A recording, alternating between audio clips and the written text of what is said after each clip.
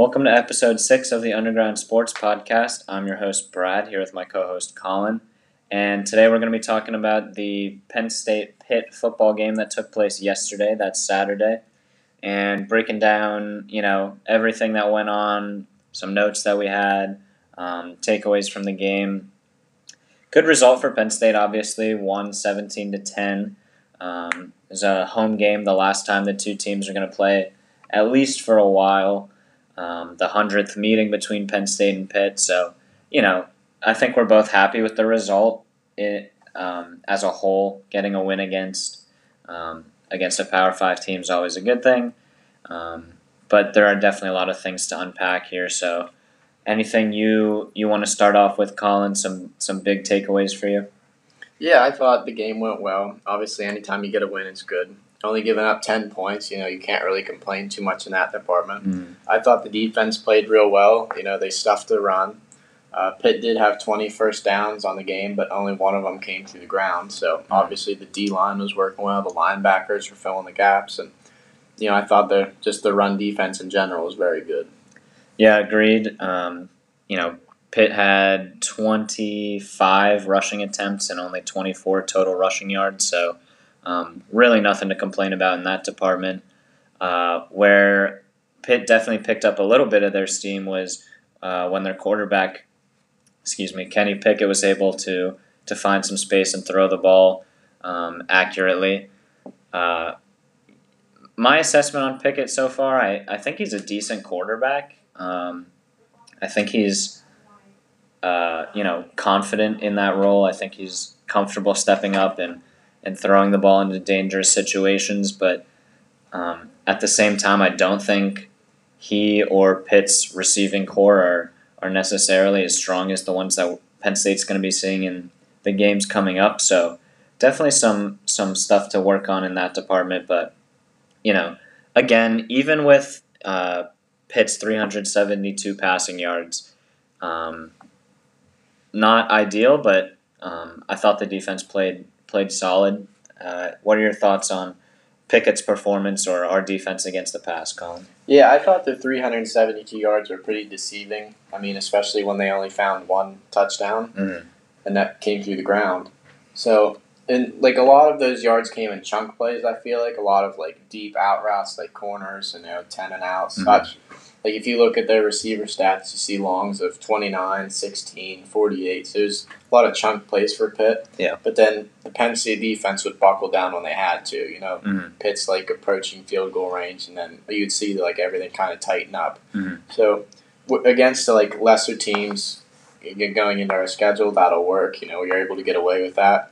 But whenever we approach playing, Ohio State, Michigan, possibly Maryland next week, that's something that's not going to work throughout the season, or we're going to get burned by it, I feel like.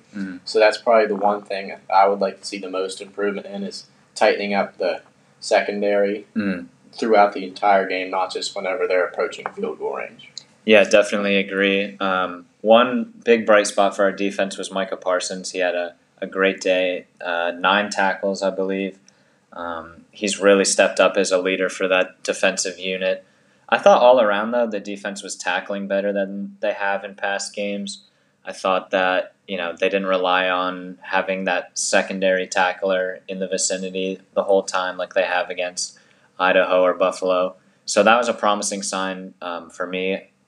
Must have been something the coaches have been emphasizing in practice, in the most recent weeks. But, again, the conditions weren't necessarily ideal, I'd say, for Penn State, because of the weather and the delay and stuff like that. I thought it maybe slowed the game down a little bit for them.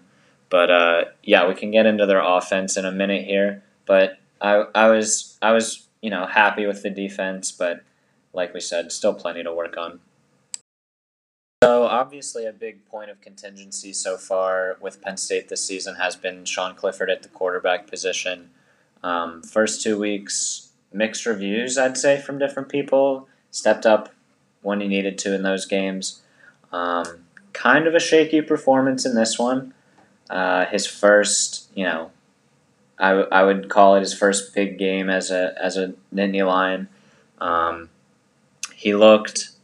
I wouldn't say he didn't look confident, but he definitely was under pressure a lot this game, so made a couple mistakes that we haven't seen him make yet. He was 14 for 30 throwing, not his best game, with 222 passing yards. What was your takeaway from Clifford in this game? Yeah, I thought he looked uneasy in the pocket, I would say. You have to give credit to the Pitt defensive line. They were putting consistent pressure on him, whether it's just hurried throws or kind of knocking him down after he threw it. Yeah. But it was seeming like a lot of Clifford trying to escape the pocket, but they'd get a hand on him and he'd rush a throw or he'd be a little bit off throwing it. Mm-hmm. So it was.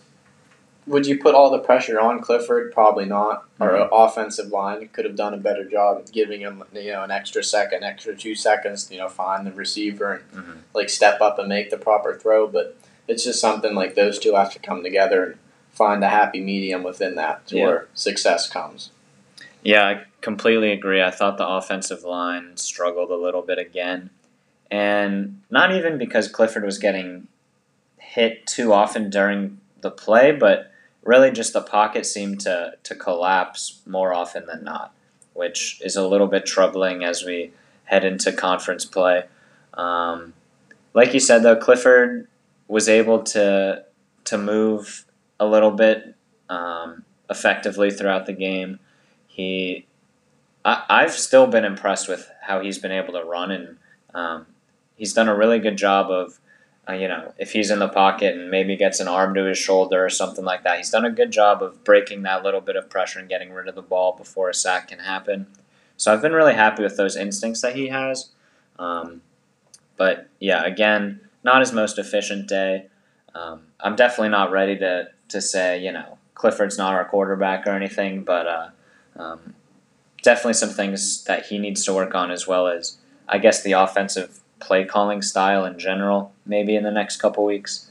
But transitioning into the running game a little bit, this was Journey Brown's first start, took over from Ricky Slade. Still with the 4-back rotation. I know you and I both have some mixed feelings about that. What was your biggest takeaway from our running backs on Saturday? Yeah, it seemed like Journey Brown and Noah Kane, they couldn't really establish themselves to be the 3-down back that we would turn to every drive. Mm-hmm. And Ricky Slade, too, he had a real quiet day. He only had 4 rushing attempts, gained a total of 6 yards. So it was just tough sledding for him. But even I thought the best performance came from Noah Kane. They had Penn State put together one drive where it was just steady chips of 4 or 5 yards where they just ate the clock up and kept the chains moving, and that's what resulted in a touchdown. Mm-hmm. I believe it was coming out of the half. But yep. So that was our best performance, but this isn't going to be the best defense that we see. Mm-hmm. So seeing the Penn State rushing kind of struggling against a defense like this, it's a little bit unsettling. Mm-hmm. But going into a bye week and coming out and playing a Maryland team, I expect a lot more out of them. I'm optimistic and think they will bring a lot more to it. So that's something to look forward to. Yeah, I mean, I struggle to really wrap my head around the running back room at this point, because I think all 4 of those backs, Brown, Kane, Slade, and Devin Ford, are all talented and capable running backs. But I struggle to see how a 4-man rotation is gonna carry your offense through a season. Maybe injuries will be minimized because of less carries for each back, but I happen to come from the belief that maybe they should have a number 1 guy that's going to be in there whenever he can be. But to be honest, I don't know who that is at this point, because Journey Brown's been effective in what he's been doing, but I thought Noah Kane had the best performance on Saturday. We've seen Franklin and his play calling style so far this season. He really, really likes those big burst plays, those 60-yard bombs that are gonna get us into the red zone and set up a good scoring opportunity. But when that comes into the running back room, I don't know if that's exactly what they should be looking for. I think that's why Franklin likes Journey Brown as much as he does, because as you saw against Pitt, he'll have some breakout runs that'll go for 85 yards or, a good chunk of the field. But he isn't the consistent, 3-4 yard chunks here and there, kind of running back that maybe the offense needs to just settle in a little bit. Excuse me. Franklin had a quote after the game about Noah Cain and why he wasn't brought into the game again after his successful drive, and Franklin said, same rotation that we had, but I think he ran really well on that drive. He's not going to do a whole lot that blows you away, but he's just so productive. On the headset right afterward on that last drive, we probably should have subbed him in because that would have been a good substitution for his style of running.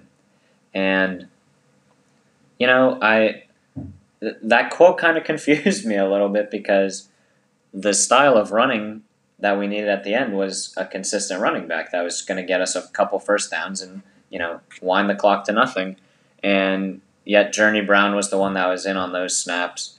So, I'm not even advocating necessarily for Cain to be the number one running back, but I think, at some point a decision has to be made where we can't have 4 running backs rotating and, causing discomfort in the offense. I don't know if you had any thoughts on that as well, Colin. Yeah, I think definitely a 4-man rotation is something that we're going to have to quickly move away from and see a front runner emerge. Mm-hmm. But I also think about how the offensive line feels with this, having 4 different backs coming in, different styles of runners. Mm-hmm. But it just feels like whether you would be comfortable with that back, whether he's he's going to bounce it on this play or he's going to hit that hole, or Mm-hmm. just the timing of everything. They have to feel a little bit uneasy about who they're going to see come into the huddle. And another thing I want to touch on is time of possession, Mm-hmm. to where we've passed it, and we're trying to get these big chunk plays, but then we don't have the running back come in just do 4-yard chunks, 5-yard chunks, Yep. and just slowly turn first downs up and just churn the clock away. But then we've been having drives where under a minute of time possession and we're punting the football back away. Yeah, I completely agree. Our defense works really hard to get off the field, and then our offense goes out and takes 3 shots at the end zone, and we punt the ball. And it's not that classic Big Ten style of football that people expect. But I don't think that's necessarily the problem. But just giving our defense that break, and even just giving our offense, and like you said, the offensive line, it would probably boost their confidence a little bit. To have some more successful, 4 or 5 first down drives in each game. And I completely agree with the comfortability of having a number one running back. I think that, we criticized the offensive line a little bit earlier, and, maybe that's not fair to them because they're not only dealing with a new quarterback this year in Sean Clifford, but, 4 new running backs that, Ricky Slade and Journey Brown had a couple snaps in that last year, but definitely not enough to really get comfortable with them. So maybe we should be pointing some of that blame more on the play calling style and this rotational program that you and I obviously both have some issues with. All right, so lastly, we'll end on a high note here. Special teams had a great day, I'd say. Especially Jordan Stout. We all saw his 57-yard field goal, Penn State record. He's a transfer for Virginia Tech who's made quite the impact so far. Obviously on kickoff, he still through 3 games, all touchbacks, hasn't given the other team a chance to run anything back, which is just a nice little blanket of comfort, I'd say, for Penn State, and it makes that that threat kind of minimized. So really happy with him, and he was obviously really excited to get that chance to hit a long field goal and put the team up when they needed it. Any thoughts on special teams, Colin? Yeah, I thought the special teams was playing real well. Not a lot you can worry about with them whenever every kickoff's going through the back of the end zone. Yep. Blake Gilligan had a nice game. He punted a total of 7 times, but 6 of them fell inside the 20-yard line. So he's helping pin our opponents back very well. Jordan Stout's doing well on kickoffs. And the nice thing about it is it takes away the home run threat of the other team. They put their big playmaker back there to run the kickoff back, but whenever he doesn't get a chance to touch it, it just puts ease to your mind knowing that he's not going to have the ability to swing a game by 7 points on such a quick play like that. Yeah, definitely. We saw in the first 2 games this season, Idaho and Buffalo both not interested in giving KJ Hamler a chance to return those. But, instead of Penn State having to, work on some squib kick or something like that, Stout just puts it over the end zone like every single time, which has been awesome. So not enough good things to say about special teams. I would love to not have to see Blake Gillikin as often as we did, but, that's not his fault. He did a great job when he was in there. But yeah, overall, I thought happy with the result. A lot of players, actually, I was a little surprised about this. After the game, were much more willing to admit that this was a rivalry of sorts, and a lot of quotes came out. Looking at like Garrett Taylor, some of the defensive players said this isn't just another game for them. Pitt, that in-state kind of battle is important to them. So whether you want to call it a rivalry or not, it's a great win for the team.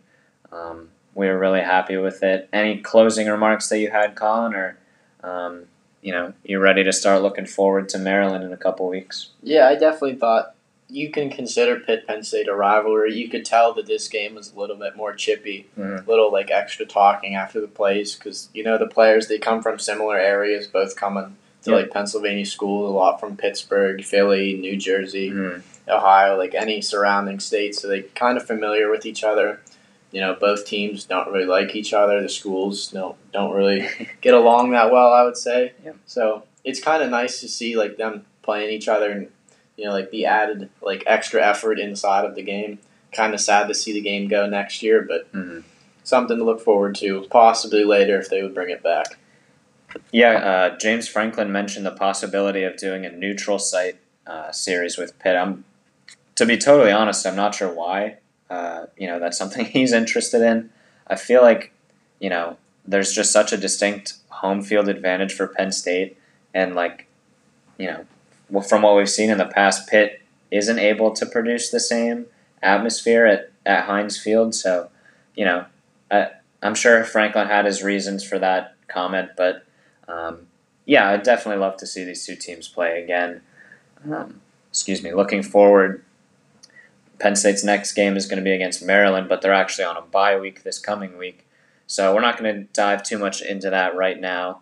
We mentioned a lot of things that the team's going to have to work on in the next week here, but I think it's a good time for their bye week, before Big Ten play kicks off.